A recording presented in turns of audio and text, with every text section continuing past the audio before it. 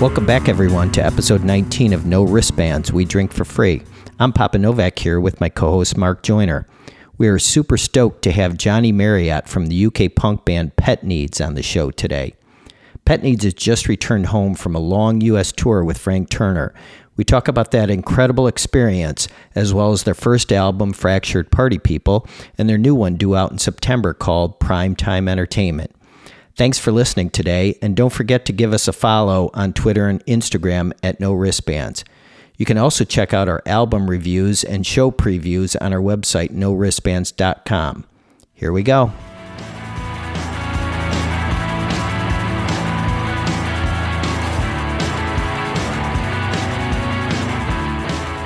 Welcome to the latest episode of No Wristbands, We Drink for Free. This is Papa Novak and my co-host Mark Joyner here. And hello. We are totally excited today to have Johnny from Pet Needs, UK band. And this is going to be a great one. How you doing, Johnny? I'm good, mate. Thank you so much for having me. How are you doing? Awesome. This is exciting. Why don't we just start out with you telling us about how the band started? Yeah, sure. So Pet Needs was set up by me and my little brother George when he came down from the Midlands, where we were both born, to sleep on my sofa in Essex. He was working in an overnight garage, and he just got out of a long-term relationship. And he kind of decided that he just wanted to have a fresh start. And I said, look, I've got space on my sofa, come down and we'll just have fun. And at the time he was in like a garage rock band and I was doing kind of folky, kind of acoustic music. And then he came and lived with me and we both had guitars. We both love punk music and we started writing songs. And that was just over 6 years ago. Oh, wow. And now here we are, so it's cool. Had you guys ever, obviously you grew up together, spent a lot of time around each other. Had you ever dabbled in playing music together before this? Yeah, so when I was, I think about 17 and George was about 15 years old, we formed a like Riot Girl punk band, Nice. fronted by one of our friends, Charlie, kind of like influenced by kind of like Bikini Kill and X-Ray Specs and people like that. Sure, great band. And did all right in the kind of like Midlands kind of old school punk scene. There's a lot of kind of like old school punk bands hanging around that area. But then I went down to university, and then after that, the kind of like band, it never officially split up. But we kind of went our different ways. And then a few years ago, which was really weird because we hadn't seen the singer since the band we'd kind of stopped gigging. We did a 10-year reunion, which was really bizarre. Oh, that's We awesome. kind of like just went into the practice room together and all were like, "Oh, hi! Like, how's the last decade been?" But it was cool. And you could still kind of hear the ads in the music we write now as well. We definitely know how to play our instruments a bit better. Did you guys still feel that spark? Like, did it feel very natural aside from like, hey, how you been the past 10 years? Like, did you flow back into everything really easily? Yeah, 100%. And it was great because it's the first time my wife Lorna, she never saw the band live, but she'd like listen to us, like listen to old recordings. And she just completely fell in love with our front woman, who was like this kind of stompy, kind of ragdoll kind of character. I don't even know who to compare her to, really. She was amazing. She's so unique. I don't even know she does music anymore. So it was kind of, we just fell straight back into it. She was a really, really, really big personality. And I think one of the reasons that we kind of stopped doing stuff is that she was quite a demanding presence kind of in and outside the practice room. And we haven't really haven't kept in contact since either. We kind of all met up. We reached out. She reached out to us and said, look, it's 10 years since we started. Should we do something? And we did. And we had such a amazing night. It was such a fun night. But then we kind of haven't really kept in contact since then. Maybe the 20-year reunion. Yeah. So you just got a little longer to wait. So for those of us not from the UK, when you say the Midlands, are we talking like Leicester, Birmingham? Are we talking deeper in their smaller towns? Where are we talking? So I was born in Nottingham. Okay. So that's kind of like, 30-40 miles from Leicester.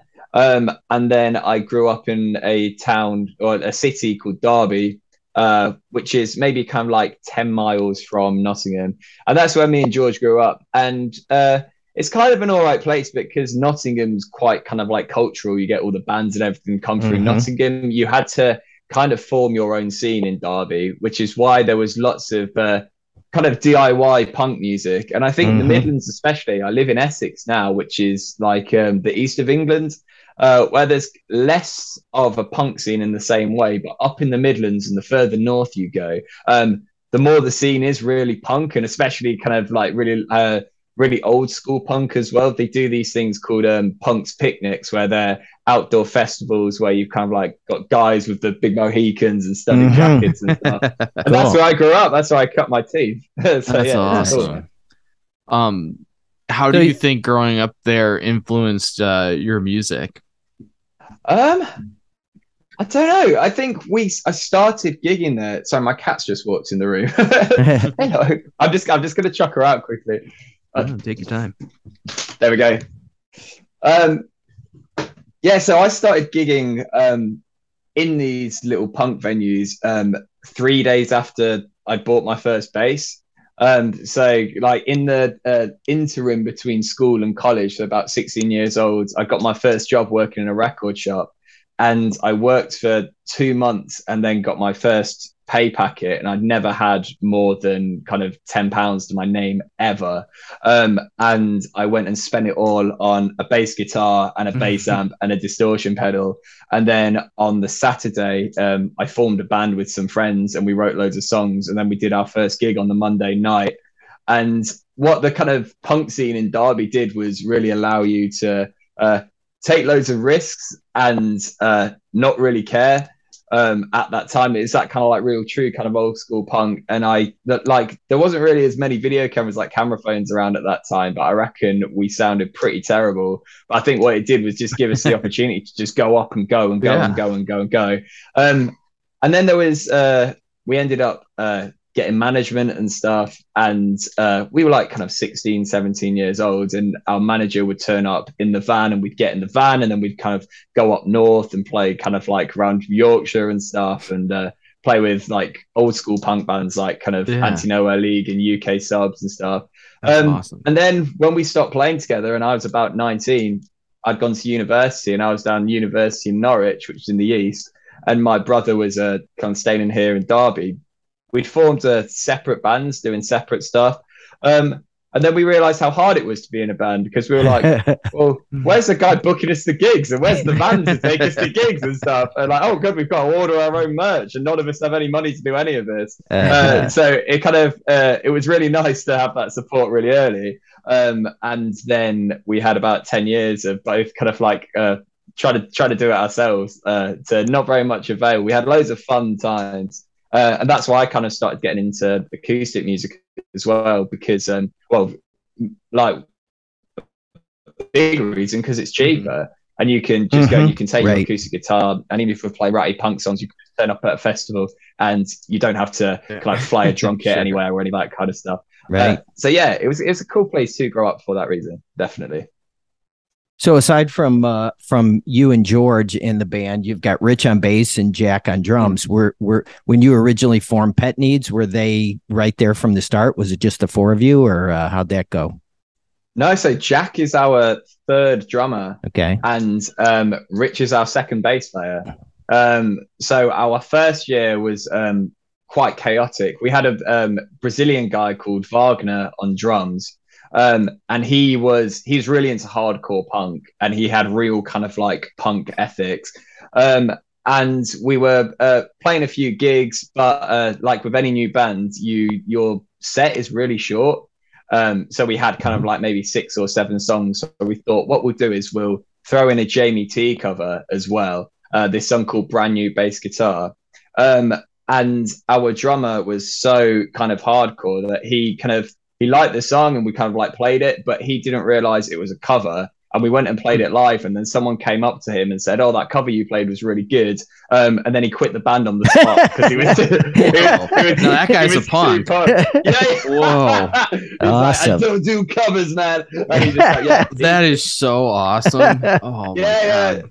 I still see him now, and he's still kind of, he's in a hardcore punk band. He sings for a hardcore punk band called Tropical Nightmare now, who are good, and they kind of like tour Europe and stuff, which is cool.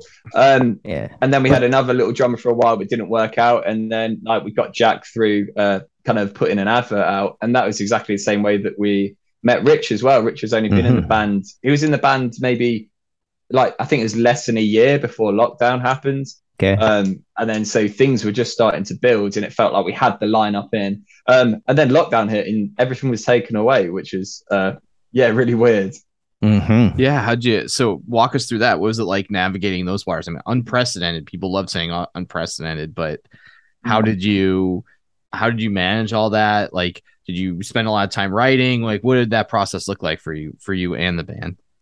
Yeah, it was strange because we just had like gigs in the UK in January are always kind of notoriously really poorly attended. It's like kind of like post Christmas, and like everyone's doing dry January and all that kind of stuff.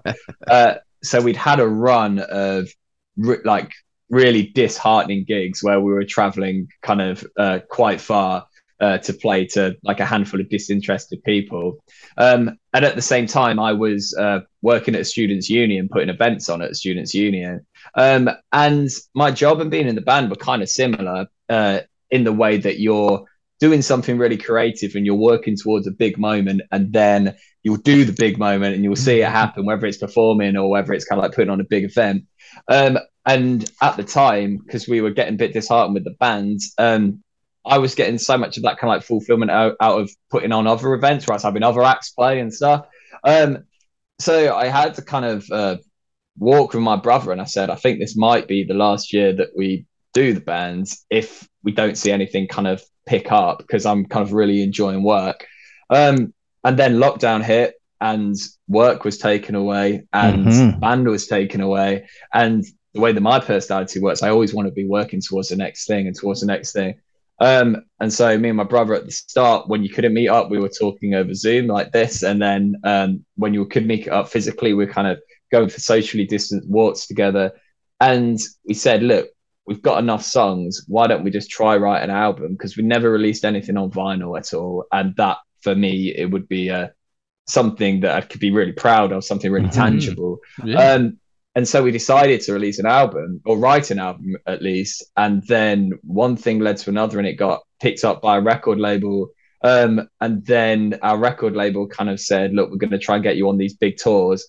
And you couldn't really comprehend what that was going to be like, because we'd just been like, our last run of gigs were so poor. We'd played some really good local shows beforehand, but they were so poor. And then when things lifted, one of the first shows we played with Frank Turner at Manchester Apollo, and it's just 3,500 people. And I think that was more people than we'd ever played in front of, like ever. Yeah. All in one room. Combined. Yeah. And it was so weird. And I think the weirdest thing was that I'm used to it now, but I was talking between songs, and you don't realize when you're talking, if everyone's listening, that's 3,500 people all giving you eye contact. And that's the weirdest thing in the world. You just see like 7,000 eyes all looking at you at the same time. So it's quite a trip. Like, I know I've got friends in bands, and friends are in amazing bands that kind of gave up over lockdown. And I think you kind of went one of two ways. Like, I've also got friends in bands that have come out of lockdown a million times more determined. So yeah, I think it affected everyone differently, but we kind of entered lockdown a band's like on the edge really, and now we've left doing it professionally, so it's kind of worked out. Yeah. How did you get so lucky? I'm sorry, how did you get hooked up with a record label? Like, how did that process work? Just somebody saw you guys and was like, hey, you want to be on our label? So it was through this guy called Frank Turner, who's how I met Tom as well. Was that a Frank Turner gig? I've heard of him. Yeah. Yeah, he's cool. He's cool. But he came to one of our shows in London, like a 200 cap kind of punk venue. And like we saw a silhouette in the door, which was very tall and vaguely Frank Turner shaped. And I knew that he lived locally. And I kind of said to George, is that because we were big fans as well. It's like, is that Frank Turner over there? And then it was, and he kind of came to the merch desk and we exchanged emails. And And then things kind of went quiet. And then when lockdown hit, I got an email from Frank and a drop in our inbox that just had the title Essex, which is where I live now. And I was like, okay, this is a bit weird. And then I thought it's definitely like a scam email. It turned out to be real. And it said, hey, Johnny, weird one, but I'm actually moving kind of around the corner from you. And I don't know anyone in Essex. If you ever want to meet up for a pint when everything's over and we can do it, I'd love to. And I was like, well, yeah, sure, man. I was a bit kind of overwhelmed by it. But how do you play that cool? Yeah, it was so weird. But then he said, like, what have you been doing over lockdown? I was like, oh, well, we've just recorded an album. And then he was like, that's really interesting because I've just been getting into production and mixing and mastering. And then one thing led to another, and he ended up mixing the album for us. And then he sent it to the record label that he was signed to, Extra Mile Recordings. And I thought at the time they might kind of put it out as a favor to him or something. But then we had the head of the label ring me up, and I had my sales pitch ready going, look, if we can get it out of vinyl, this will be amazing. But then he kind of was just gushing about it, and like he loved it. And now like basically the head of the label is our manager as well. Like he manages us, and he manages a band called Skinny Lister, and he manages Frank. And it's just kind of built from there, really, which is cool. And now it's got to the point where we got signed straight away for a second album, and the second album is coming out on the 9th of September. Yeah, September 9th. So really, really soon. Primetime Entertainment. Yep. That's the one, man. That's the one. Yeah, that's awesome. Yeah, I'm excited about it. For those listeners that don't know, the first album is Fractured Party Music, so which is a great one. Yeah, I was listening to it today. Oh, thanks, man. Great stuff. Stuff. How does your songwriting process work? Is it like communal? Do you bring stuff to them? Does somebody bring stuff to you? How does that all work out? It's usually literally in this room. I'm sitting in my spare room at the moment. The room where it happens. Surrounded by merchandise. And it's in this room where I'm just sitting with a battered up acoustic guitar. And I get kind of the raw structure of a song down. So I kind of get the lyrics and get the melody. And I just start with the first word of the first verse and just run into the distance. And then when an idea has a little bit kind of more weight to it, I then send it to my brother, who's the lead guitarist, and he's really good at kind of like arranging and production and stuff. And then he'll either tell me if it's good or if it's not. And so like he's very honest. As only a brother could be. Yeah, exactly. Yeah. And then if it is good enough, I'll pop around his house, and he's got a little home studio, and we'll start demoing up. Or we'll just bring it straight to the practice room as well. But it's kind of like starts with an idea in this room. Then we'll go to my brother's spare room and kind of flesh it out. And then when we get into the practice room, I kind of step away from it, to be honest, because I think I've got a knack for melody and for lyrics, but it's the other boys in the band that are the great musicians, and they kind of take this idea of a song and just kind of really, really grow it. And that's one thing.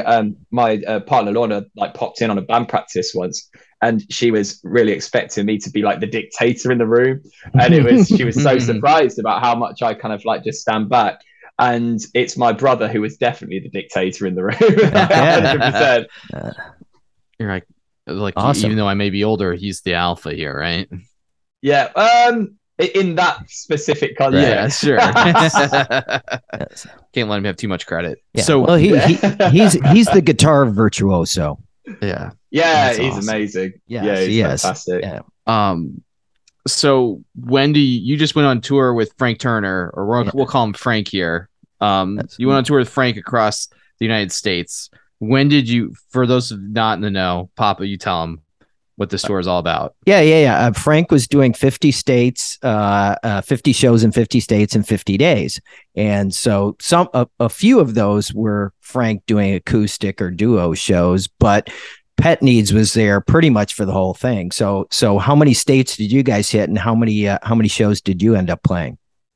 So we played 34 with Frank, and then we played one solo show about 1 a.m. at a bar owned by the Bronx as well. I mean, one headline show, sorry, not solo show. And then we worked out that we hit 47 states. Nice. So we've gone through 47 states. Yeah. Which means that we need to get to like Hawaii and stuff at some point so we can tick them off the list. Right. But it was amazing. It was we've never toured for 2 months before. We've done a few weeks, but like we've never toured for 2 months, and it was weird because you landed. And you had never been to the US. No, that's it. Yeah. That's it. So we'd never been to the US. We'd never toured for that amount of time. And it's weird because you just like got into such a routine, but like you were like kind of 1 week in and you couldn't even kind of comprehend what 7 weeks time was going to be like. You couldn't measure until you were about kind of maybe 5 weeks in, because I thought you could get to halfway and then it'd be like, oh, I can see like how long I've got left now. But by the time you got to halfway, I couldn't remember what was 4 weeks ago. So you're like just kind of like in the middle of it. Yeah. But it was amazing. The US audiences are fantastic and welcomed us with open arms. And you could kind of know, Tom, you were at a few shows. I could kind of see kind of how word was spreading about us as an opening band as well. And speaking about Chicago, the Chicago show especially, I think that all kind of like slotted into place, and it was amazing because we were essentially an unknown band before we got here, right? And now it's kind of just seems to be building and building over here, which is so exciting. That's amazing. When did you get tapped? Like, when did Frank tip you off? Like, hey, I'm gonna do this thing. Like, how far out was this for you? Yeah, so when we were recording, because we recorded album 2 last November in Frank's studio, and he kind of offered us a UK tour first, which was going to be in January and February of like this year.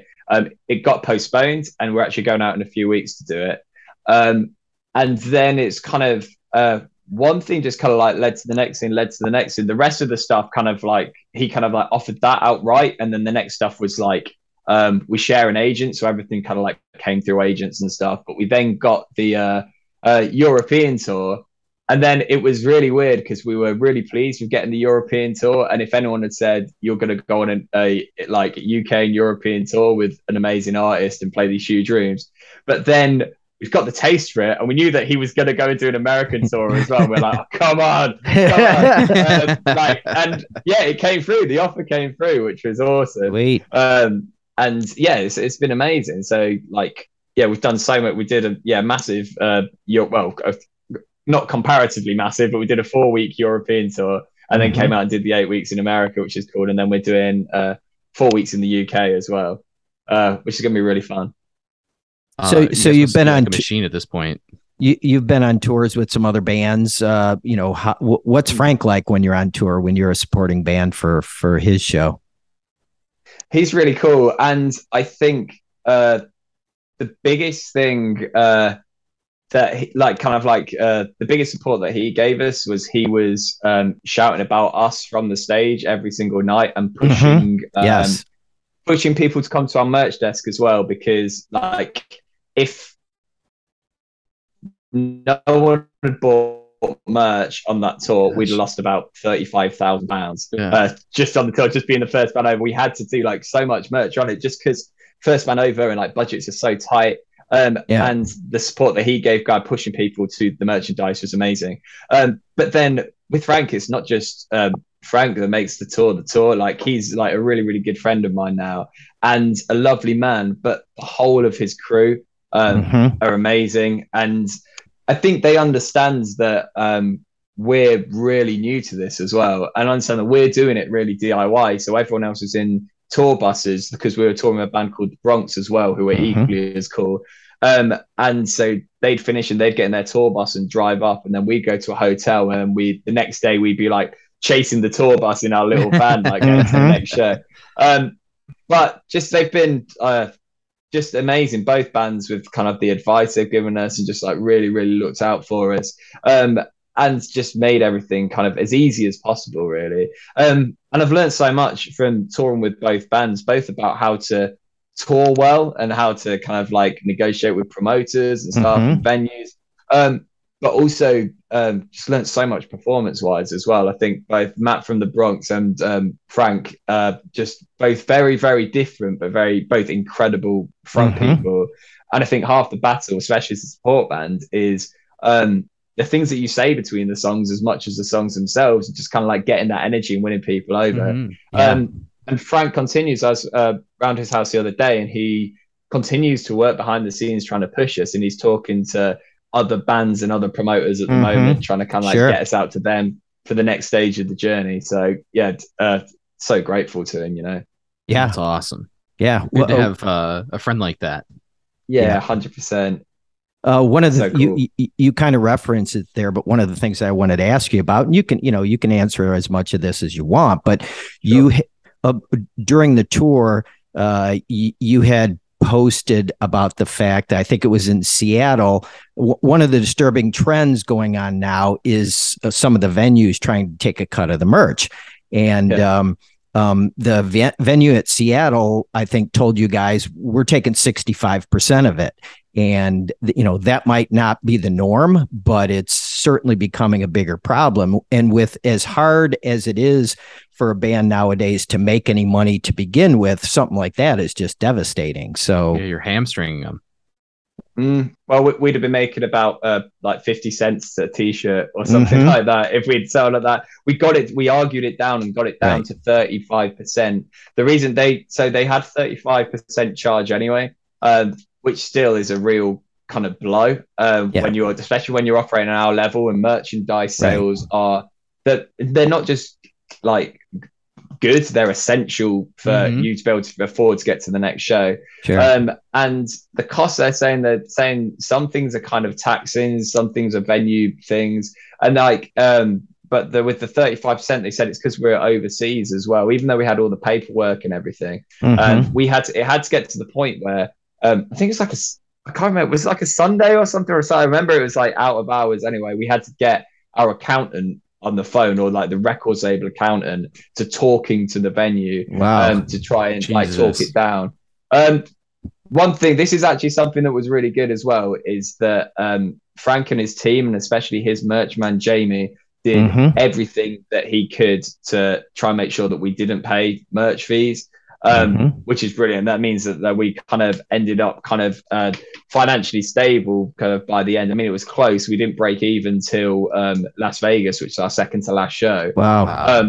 But sometimes you just couldn't get away with it. And it's usually kind of like, 25 to 35% that they're taking off you. And it's, I mean, I can't understand it at any level, really, because people are already hiring the venue. They're already getting the beer money, the ticket money. Yeah, right. You're like, give me 25% of your beer sales, right? Yeah, that's exactly it. But then I especially can't understand it for a band that's going on first as well. Because you need to sell, and we needed to overperform every single night on merch sales just to break even. And it's a hard way. It's kind of like real kind of like hand to mouth way to live. And then being told that, and it's always the more kind of corporate venues as well. Like in the UK, we've got O2 Academies, which are owned by O2, the massive phone company. They're the worst for it. They're the worst. But then there's places that are really good as well. And there seems to be more of a movement at the moment. It's getting more and more high profile, this issue. And it seems to be a movement of venues signing up saying that they're going to not kind of charge artists to sell. Which would be cool. But it's hard. It's really really hard. And also it just kind of like, I think it's bad for art as well, because so many bands are just going to fold before they even start. And it just puts a bad taste in your mouth. Like, you're up there to perform. Now you're thinking like, fuck this place. Like, your head's not in the right place to go out there and perform, or like you're not totally focused on it, I would imagine.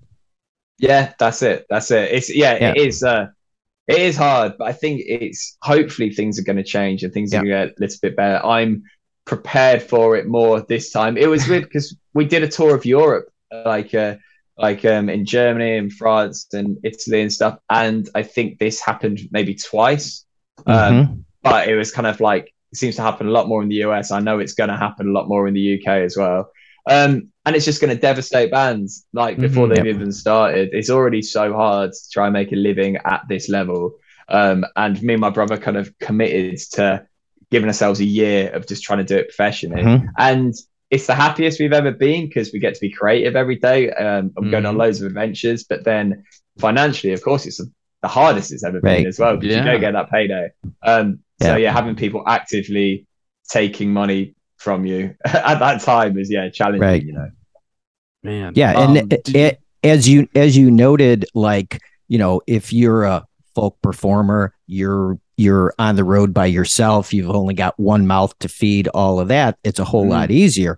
So like as you know, I'm a big Will Varley fan. You know, Will and a full band in the UK is awesome. But if he comes to the US, he almost never has a full band. It's usually just him by himself because it's so expensive to come over here and tour. So, you know, it's unfortunate. Yeah, 100%. But then Will on his own is amazing as well. Oh, of course, of course. Yeah. Like I used to, when I was doing acoustic stuff, I used to go see Will kind of touring around the local area to like playing in pubs to 40 people. And he like, that was always a solo. And it just works. It works so beautifully. I've never actually seen him with a band. I must have seen him like 20 times or something, because we were kind of on the same scene, operating kind of around each other and playing a few shows together. And he, you could tell that he always had something different. Like he'd go on and like we'd be going on and playing our kind of like ratty acoustic songs, and then he'd play like Weddings and Wars or something, and like the pub would just fall silent. And it was amazing. He also had such a good way of kind of like, he had kind of like comedy songs and stuff, and had such a good way of engaging a drunken rabble of like 40 people like drinking real ale in an English pub. And then once he's got their attention, he'll just make the pub just fall silent as he plays his beautiful songs. He's a good man. I've not seen him for quite a while now, but he's lovely. Awesome. What was the most, or like, what are some of like the more surprising things you experienced, discovered about the US, like having not been here before? Were you like, that's what I expected, or was it different? You know, I mean, you were like everywhere, right? So everywhere. What was that experience like? It was just so much to take in. I think my favorite, like, we drove through Yellowstone National Park, which was just breathtakingly beautiful. It was like kind of like Jurassic Park or something. We were driving through these massive hills, and that was amazing. I don't know if anything kind of like really surprised me in any way, because we've grown up with American culture. In England. It's kind of we are so engrossed in it, and like we love. I think there's a lot of kind of like Anglophiles in the US that kind of like love England, and like we just love America as well. We grew up kind of like watching Friends and like the Fresh Prince and the Simpsons and stuff. And so it did feel quite a lot like being in a film sometimes, especially kind of with everybody's accents. Kind of, we've not really come across American accents in that way before, and especially once you were in it, it kind of it did feel a little bit like living in a film. But I think probably the most overwhelming thing that happens, I wasn't surprised. It was kind of as expected, but it was I never thought I was going to do it, and it was really overwhelming kind of experience. We played in Florida, and then the day after, someone messaged me saying, I really enjoyed the show last night.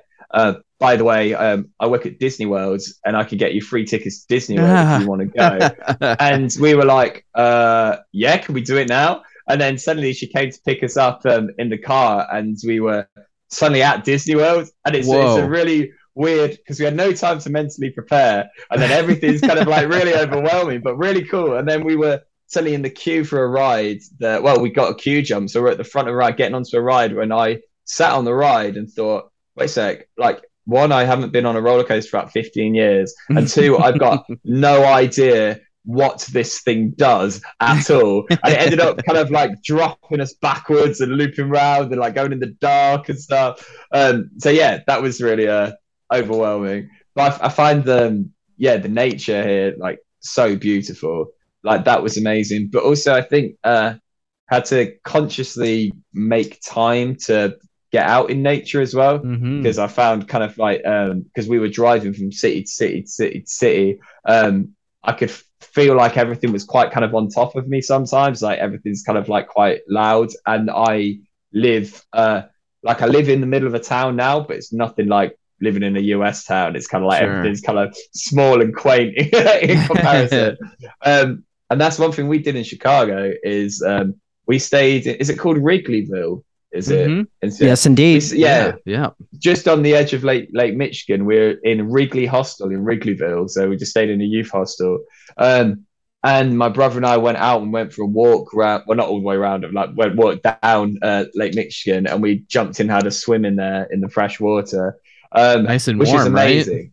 Yeah, it was beautiful. And I think that was some of my favorite times, is when we could find times to be quiet and to be small and be able to kind of like reflect on all the chaos that was going on. So yeah, it's cool. It's such a hard question to answer, though, because I'm still mentally processing everything. Yeah, I bet. I mean, hey, I think you did a great job answering. Yeah. Oh, what were some of the highlights from shows? Did any shows stand out to you? I know Papa here, he's being a little coy. He went to what? How many shows? Oh, I went to 14 of the Frank shows, so I saw 14. Pet Needs 11 times. So yeah, there you go. Yeah. So like, he saw some cool shit. I'm sure you saw some amazing shit. What were some highlights along the way? Yeah, sure. Genuinely, like, this is just not just because I'm on this podcast. And I think I've probably already spoken to Tom about this already. Chicago was one of the best shows. Yes. In the way that it was just the reaction of the audience was amazing. Yeah. Like, especially because we're like first band on, and reaction, like, it was always because we're playing to a Frank crowd, which are kind of known as being a really good crowd, really open to support acts. It was like we didn't really have a bad show, but like that just felt so kind of like warm, and the energy was so huge. Had a similar kind of vibe in Vegas as well, where it felt like a lot of the people that had seen us kind of had traveled out, especially to that show at the end, which is really cool. And we were really kind of confident in our show, and we'd kind of like ironed out all the bits that we were a bit anxious about and everything. So that was cool. And then the last show in LA, like the last song of the last show in LA, was just massively overwhelming. I kind of like had a little cry afterwards, because it was such a, I can only imagine. It's such a huge thing that we'd done, and to get to the last show was just insane. Like, it was amazing, and knowing that we were kind of going home to see our partners and see our pets, the little cat that was just running around the room earlier. So it's, but the whole thing was amazing. The whole great. We played in. Yeah, go for it, Tom. Just to follow up on like the Chicago thing and the crowds. Like, I think my first show was the Maryland show, and when you got, as the first band, you guys take the stage. Back then it was like 3, 4, 5 deep in front, and then a few people standing in the back. By the time you got to Chicago, it was like 25 deep, 30 people deep. The whole floor filled with people. So the word had gotten out.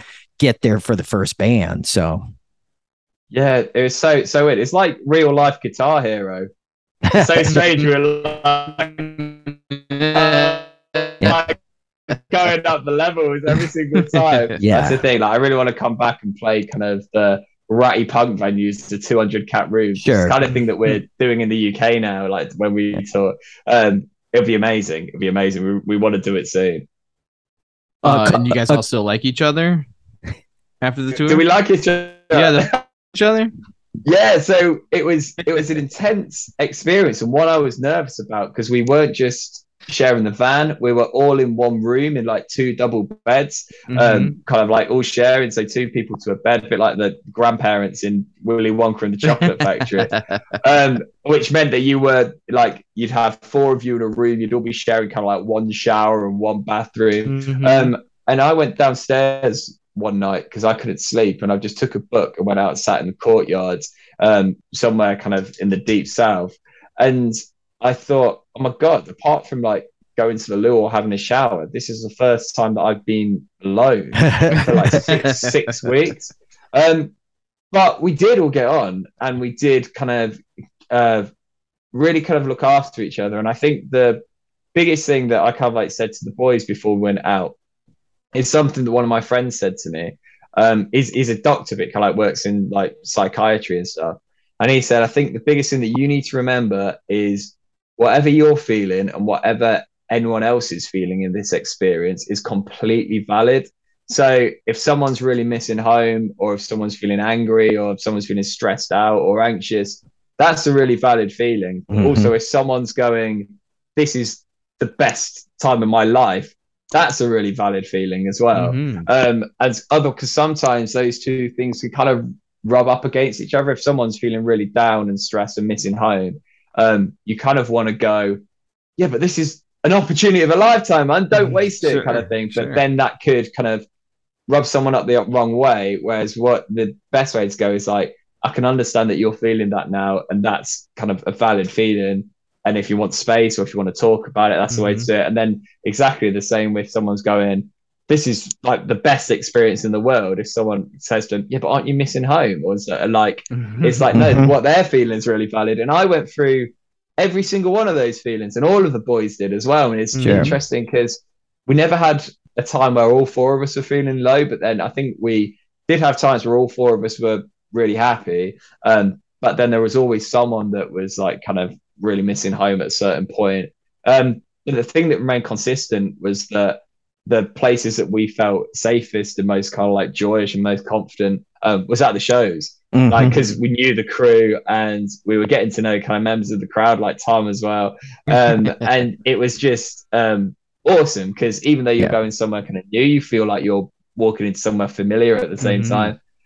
So yeah, that was great. And it was the shows made everything worth it. One thing I'll note, I think you guys did a bunch of tour diaries, video tour diaries. They're up on YouTube, right? Yes, yeah. So it's our drummer Jack that set all that up. So people can go check and get a little taste of what it was like for you guys on the road. So that was cool. A couple other things in regards to the shows. Number one, I have to give a shout out to my buddy Todd from Ohio, because it was his daughter that took you to the Disney park. So thanks, Todd. Well done, Todd. Yes. Well done, Todd. But a couple things from the shows. And you can comment on some of these if you want, but cool. Rich filling in on bass for the Bronx for a couple shows there was awesome. Adam Willard filling in for Callum in Seattle was phenomenal. You doing all the harmonica solos for Frank and I Still Believe had to be a huge highlight. And then of course there was that acoustic set in Charlotte. So those were some of the awesome things that I saw there, aside from every night seeing the bands. Yeah, I mean, honestly, well, Rich playing with the Bronx, but also playing with Atom and the Bronx was a massive highlight for me. I'm a massive fan of, especially of Against Me, who Atom plays for, or played for. I don't know if they're still going now. Right. But we got to the first show, we were up in New England, and Atom walked backstage and came, and he called me by name. And he went, "Oh, hey, Johnny." And he's like, "I'm Atom." And I went, "Yeah, you are." Like, what are you doing here? And he's, "Oh, yeah, I'm playing for the Bronx." And I was like, "Oh my God, I'm going to spend like 2 months with Atom Willard. This is the coolest thing." Yeah. And he was such a cool guy. But then seeing like Rich up there playing with the Bronx, and then but also playing with the Bronx with Atom on drums, it was such a joy. It was amazing. It's so cool. With the harmonica thing, I talking about the Bronx, halfway through, maybe a third way into the tour, Frank presented me with my own harmonica because of COVID and stuff. You could he'd had Dougie, which is his stage manager, run on and just hold a harmonica for him so he could play it. But they'd got to a shop and they'd given it to me, and they said, "I want you to come on and play this during the last song." She was like, "Oh yeah, cool, that'd be really fun." We did it in sound check, and then after our set, we went to a bar across the way, and with the person behind the bar was super friendly, and she was giving us shots. Then the Bronx came into the bar, and we were kind of carried on drinking and partying a bit. And then I kind of looked at my watch, said, okay, it's time for me to go and sell merch because we have to sell merch after the show. Right. And then so I just kind of like walked in, ready to sell some merch, still with the harmonica in the back pocket, just as Frank was finishing the song. And I was like, no! I completely missed it. I was like, oh no, we're going to wound him up so much. Luckily, he was fine. He saw the funny side of it. But then after that, I did not miss it one time. Wow. So that was, it's still I really enjoy it. I really enjoy that part of the set, but I will never ever make that mistake ever again. But it's cool. Goddamn shots. Yeah, that's it. And it's the Bronx do like to party as well. That's the thing. Well, that's the new term, right? If you go out and get drunk, it was getting Bronxed. Yeah, that's it. And we definitely got Bronxed. A few times on that tour. But yeah, that thing, it was Charlotte, wasn't it, where the PA system broke? Yeah. That the start of that gig was really, well, apparently they've got to the bottom of it. They think it was because it was a German like mixing desk that was having an update at midnight in Germany. It turned to midnight in Germany. It had an update just before. It was so they think that's timing. What happened. Yeah. But we still had the sound going to our ears, so we kind of like went on stage. We have in-ear systems, right?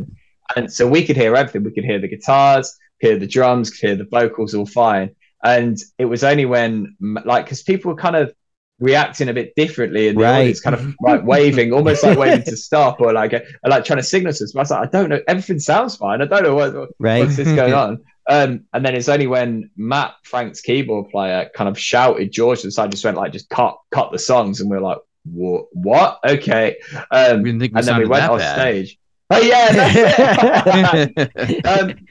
And we went off stage, and we were like, well, what happens now? And they said, oh, like we'll get it fixed. And it was like about 5 minutes went past, and it was like, well, we're eating into our time. We only get half an hour. So I just grabbed an acoustic guitar and just George grabbed the acoustic guitar at the start, and then Joby from the Bronx ran round with his acoustic guitar. It's like we were there, and we just jumped into the audience and just played the show in the middle of the audience, right? Which was terrifying, and we kind of like blew our voices because we had to sing so loud because we had like no microphones or anything like that. But like on retrospect now, there's like videos of it about online. It was something really unique, and it's definitely a show that we don't forget. Yep. So yeah, you'll never forget Charlotte. Yeah, that's it. So you have the new album coming out on September 9th, Primetime Entertainment. What can you tell us about that? You tested this material out in the US. How are we feeling? We feeling confident, excited about it? Yeah, I'm excited for people to hear it. I'm always kind of nervous putting stuff out because you always go through that kind of like crippling self-doubt and stuff. Sure. But I think this is if you're a Pet Needs fan, I think you're really going to love it. I think it's more honest and more personal than anything I've ever written before, to the point that I had to have a sit-down conversation with my mum the other day, going, this is kind of like personal stuff coming out. But yeah, it's cool. Like, and being in the studio with Frank, we had double the time. We did everything in 5 days on our first album with a guy called Tom Donovan. But we spent 2 weeks in the studio with Frank, and we kind of had proper pre-production for it and things. And then it got mastered over at Abbey Road, where the Beatles did all their recording. Not bad. Yeah, I've heard good things about that place. Oh yeah, it's all right. So yeah, it's kind of like the label have put a lot towards it and stuff, and like we've kind of like songwriting. It was the first time where I ever sat down and knew I was writing an album, because before we already had most of the songs and thought, right, we'll take these ones. So it was really nice to sit down and think, what's the kind of record I want to write. And then it kind of like you could build it up like there. And as think we were coming out of lockdown, I was allowed around my brother's house, and we could sit and we could demo all the songs up together. I think it's cool. I think the heavy stuff's like heavier than stuff I've ever done before, and the quieter stuff's quieter. But it's also got a couple of features on it, which I'm really excited about, that we haven't shared who they are yet, but that'll be coming out in the next couple of weeks. And what a tease. Yeah, it's exciting. It's like a couple of artists. One of them's a local artist from Colchester who played a show with us, and when they played a show with us, I was like, I need to get you on a track, and I wrote the track specifically. And the other one is someone who we now. Oh no, I can't say. I can't. We'll be able to figure it out. Yeah. The other person's really, really cool as well. Someone I massively respect. Nice. So yeah, I'm so excited for people to hear it. It's excellent. Cool. Unbelievable. You got Morrissey. That's so cool. Yeah. Well, this kind of ups the pressure. I mean, having the label, throwing the support, a couple weeks to make it. It's like, hey, you got to come up with the goods now. That's it. And I think weirdly, when we're going into recording, that actually gave me confidence. And I was like, yeah, I feel like, because the first time we recorded an album, we didn't even know if anyone was going to hear it. Sure. And especially that's why it's got so many kind of really specific references in it as well. Like people ask us about, like, we've got a song called Tracy Emin's Bed. And a lot of people think I'm singing about an ex-girlfriend or something. But Tracy Emin's kind of a contemporary artist over in the UK who did a art piece called like My Messy Bed, which is literally, she lifted her bed from her bedroom and put it in like the Turner Gallery, and it sold for like £5 million or something like that. $5 million bed. Yeah, that's it. And and there's loads of different things in that first album. And I never thought we'd be playing it like outside of Colchester, never mind outside of the country. Yeah. But this time, having that kind of backing did give me confidence when writing that we can do this, and we've got people that I really respect backing us to do this. I think it could have gone one or two ways, because sometimes I get really anxious about things, and so I could have really felt the pressure, but at the time it just made me feel super creative. That's great. Cannot wait for people to hear it. I think people will like it. Well, awesome. I'm sure it'll be amazing. So we're gonna pivot now to some Chicago questions. Cool. You're super well versed in Chicago after playing there. You made it big there. There are two real famous varieties of pizza in Chicago. There's the thin crust, and there's like deep dish. Did you get a chance to sample either one when you were here? Yes, we did. We sampled the deep dish, and we went. It was something that, because pizza is our drummer Jack, his favorite food of all time. Okay. And so we sampled a thinner pizza up in New York, and sat in Central Park and ate that. And then we came to sample the deep dish in Chicago. And we thought, they look quite big, so we'll get one pizza between two. And so they ordered a meat one, and then the person that was taking the order said, "Okay, cool, we'll bring that out." And we're like, "Oh no, we want another one as well." And they were like, okay. And so we said, "Can we have a vegetarian one?" And they were like, yeah, cool. And so they brought these two deep dish ones. And they were like huge, like in both dimensions, kind of like really wide but really deep as well. I genuinely, that's one of the things that I used to love when I was working and stuff. One of the things that I would spend money on, I don't spend money on clothes or cars or even musical instruments. I'd like to go out and sample really, really nice food. And this pizza was deep dish pizza was one of the best things I'd ever eaten in my whole entire life. We didn't even pay him to say that. Yeah, no, amazing. Saying that, it took me about a month before I fancied another one.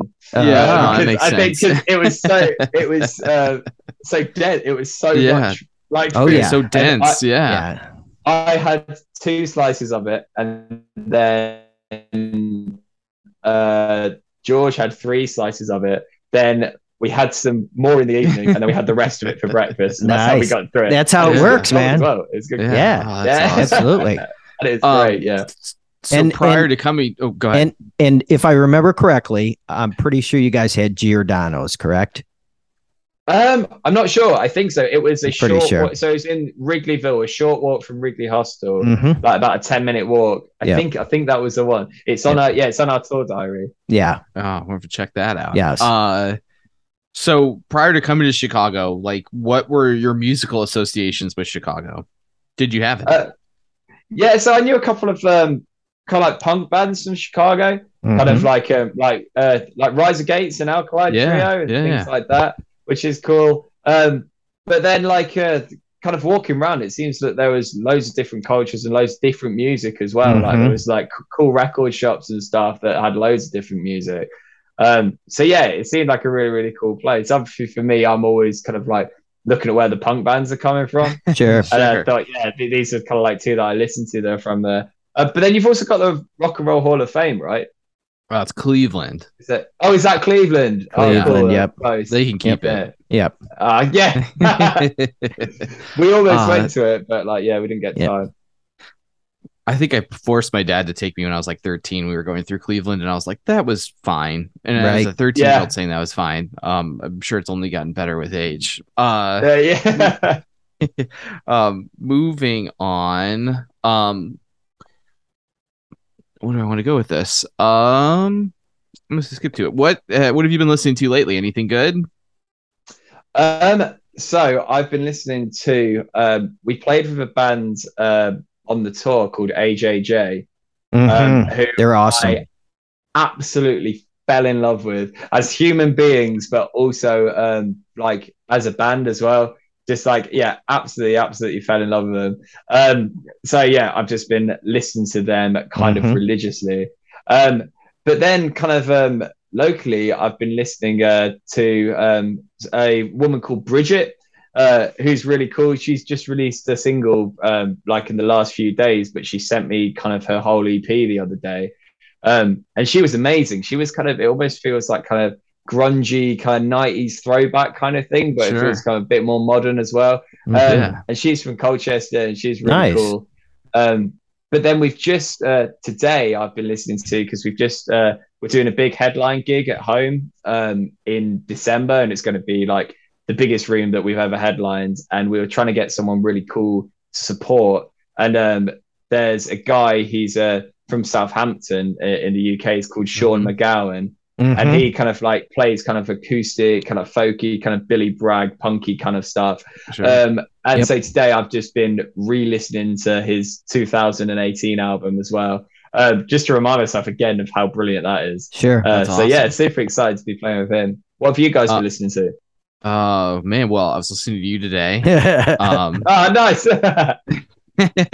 What else have I been listening to lately? I've been listening to I don't know if you ever listened to Modern Baseball. They were like a Philly kind of like pop punk band. So when they kind of like split up, the one of the main songwriters, he did Slaughter Beach Dog. I don't know if you ever heard of them. No.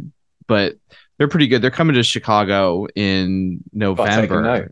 And so I was checking them out because a band I really like that's going to be on this pod in a little while, called Second Grade, is opening for them on that tour. And so I bought tickets. Cool. And I kind of always danced around Slaughter Beach Dog, but I was like, I should probably like finally listen to it, considering I'm going to the show. And it exceeded my expectations. I don't know why I was like apprehensive about it for a little bit, but yeah, really good stuff. Nice. Oh, nice. That sounds cool. Yeah. Alkaline Trio is playing Riot Fest, I think, in a couple weeks here. Unfortunately, I'll be missing it because I'll be at Lost Evenings 5 in Berlin seeing Pet Needs. So yeah. That's going to be amazing. It is. Can't wait. Yeah. That's going to be awesome. Yeah. So how'd that come to be? Was that like, hey, we dragged you all across the US, now we want to drag you to Germany?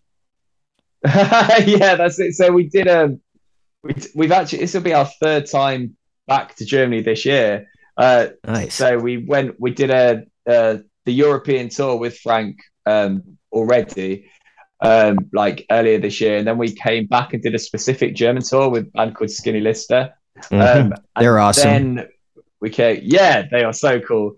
Then we're doing Lost Evenings, and then when's this podcast going out? Is it going out after Thursday? It will be up after Thursday probably. We'll see. Cool. Well, if it's after Thursday, then we're also announcing on Thursday that we're going to do some headline gigs in Germany as well in November. Sweet. Which isn't announced yet, but that'll be announced on Thursday, which is cool. So it's 4 times back to. It feels like Germany, along with America, kind of seems to have really taken to what we're doing, which is really cool. So it's going to be good to get out there. But Lost Evenings is going to be special. We played the one in London last year, and that was so much fun over at the Roundhouse in Camden. Mhm. And Berlin is one of my favorite cities in the world as well. So yeah, it's gonna be so much fun. I can't wait. Yeah. I have a buddy who lives in Berlin. I'm gonna have to tell him to go. Cool. Absolutely. Yeah. Yep. He loves that punk music. He'll probably show up. Excellent. See him. His name's Ramy. Just you'll know that I sent him. Yeah. Cool. So we got 2 questions left for you. Number 1, sure. We are huge fans of cheap drinks. We're talking like PBR, bottom of the well liquor. Any bad drink you can give us, we want it. What is your go-to cheap drink? I think my go-to cheap drink. Well, like I used to drink I went through a phase of kind of like sneaking this thing called Cactus Jack into the cinema, which is like a apple kind of like really sour. I haven't done it for many years now, but it's like an apple sour kind of liqueur thing. Love it. And I remember going to my friend to see one of the Saw movies and kind of like sneaking that in. But then also now I think maybe some of the Polish lager that we've got. We have lots of Polish shops around here, and some of the Polish lager, maybe Tyskie is a really good one, which you get for really cheap over in the UK. Nice. So yeah, but then I've started getting into drinking a bit of a white rum and just topping up with orange juice as well at home, because I feel like I'm getting my vitamins in as well. Yeah. So you just get some cheap white rum and do orange juice. I'd like to applaud you for the most unique cheap drink. You're up there with we interviewed Julia from Rat Boys. I don't know if you know Rat Boys, but she was saying rat's blood's her go-to, which is room temperature grape juice, room temperature vodka, equal parts. Mm-hmm. Wow, really? Yeah, I did it one time and I was like, that's good. It's a tasty one. I'm gonna have to try Captain Jack. Or Cactus Jack, excuse me. Yeah, Cactus Jack's. It's like I don't even think it'd be called a liqueur. It's just like you get it from the cheapest shops in the UK, and it's like a kind of like apple sour kind of thing. Okay, yeah. Well, I'm gonna have to find it. Mark, this would be an appropriate time to mention that Johnny has drank Malort before. So okay, and he's still alive. He's still with us. Yes, indeed. Yes, in Seattle. In Seattle, yes. Oh man. I had intended to bring it to the Chicago show for them to try, and I forgot, so I brought it out to Seattle. So, well, you're a good or bad friend. How people feel about that? Yeah, that was definitely a unique experience. It was that it is. So our last question is, what's on the horizon? So you guys got some big shows coming up in Germany and touring the UK at the end of the year. Are we starting to work LP3 already on the docket? What are we doing up next? Yeah, so we've got a few songs of album 3 kind of like floating about at the moment. They're not kind of they're at the point where they're still with me at the moment. So I've got kind of like maybe 4 or 5. But at the moment, all the kind of energy is going to be thrown behind album 2, because they're songs that, because of lockdown, we've not massively been able to play them live. So it's kind of, we're going back into the practice room on Thursday to relearn album 2, because we spent so long playing album 1 now, and getting that out, because we kind of been touring Fractured Party Music. We've done over 100 shows now this year, just touring and hammering those songs. We started putting one song from album 2 into the set, but mainly it was just Fractured Party Music ones. And so yeah, just getting album 2 out there and touring album 2. I'm just so excited for people to hear it, and then just continually writing as well. Definitely, I want to try and take a third album, if that's the next choice, into in a slightly kind of like different direction, explore some other things as well. But at the moment, our main focus is just getting this second album out, because I'm so excited for people to hear it. Amazing. Awesome. Primetime Entertainment, September 9th. Yep. That's the one. The one. Hell yeah. What about what about plans to visit the US again, and more specifically Chicago? So there's definitely there's nothing set in stone at the moment. That there's definitely talks about us coming back before our visas run out. And our visas run out kind of next June time. Okay. So we're at the point in the moment where there's been no official offers, but people are like, yeah, it'd be really good if we could get you out again before next June, which would be amazing. Yeah. It'd be awesome. Like we're desperate to come back. Good. Well, you keep us posted. We want to see you again. Oh yeah. Yeah, 100%. Cool. Well, thank you so much for your time today. I really appreciate it, especially with the time difference and everything over there in England. Yep. So it was awesome. Hope you have a wonderful evening, and we look forward to hearing more and hearing the full album come September 9th. Yep. Nice one. Cool. Oh, thanks so much. Really good to see you. And Tom, I'll see you in a couple of weeks, mate. Yes, indeed. Thanks so much for listening today. We are No Wristbands, We Drink for Free. Music, of course, has been provided by Merlin Wall. Please check them out on Spotify or on Bandcamp. Please also subscribe to our podcast on Spotify, Apple Podcasts, or wherever you listen to your podcasts. And give us a follow on Instagram and Twitter at No Wristbands, and check out our website at NoWristbands.com.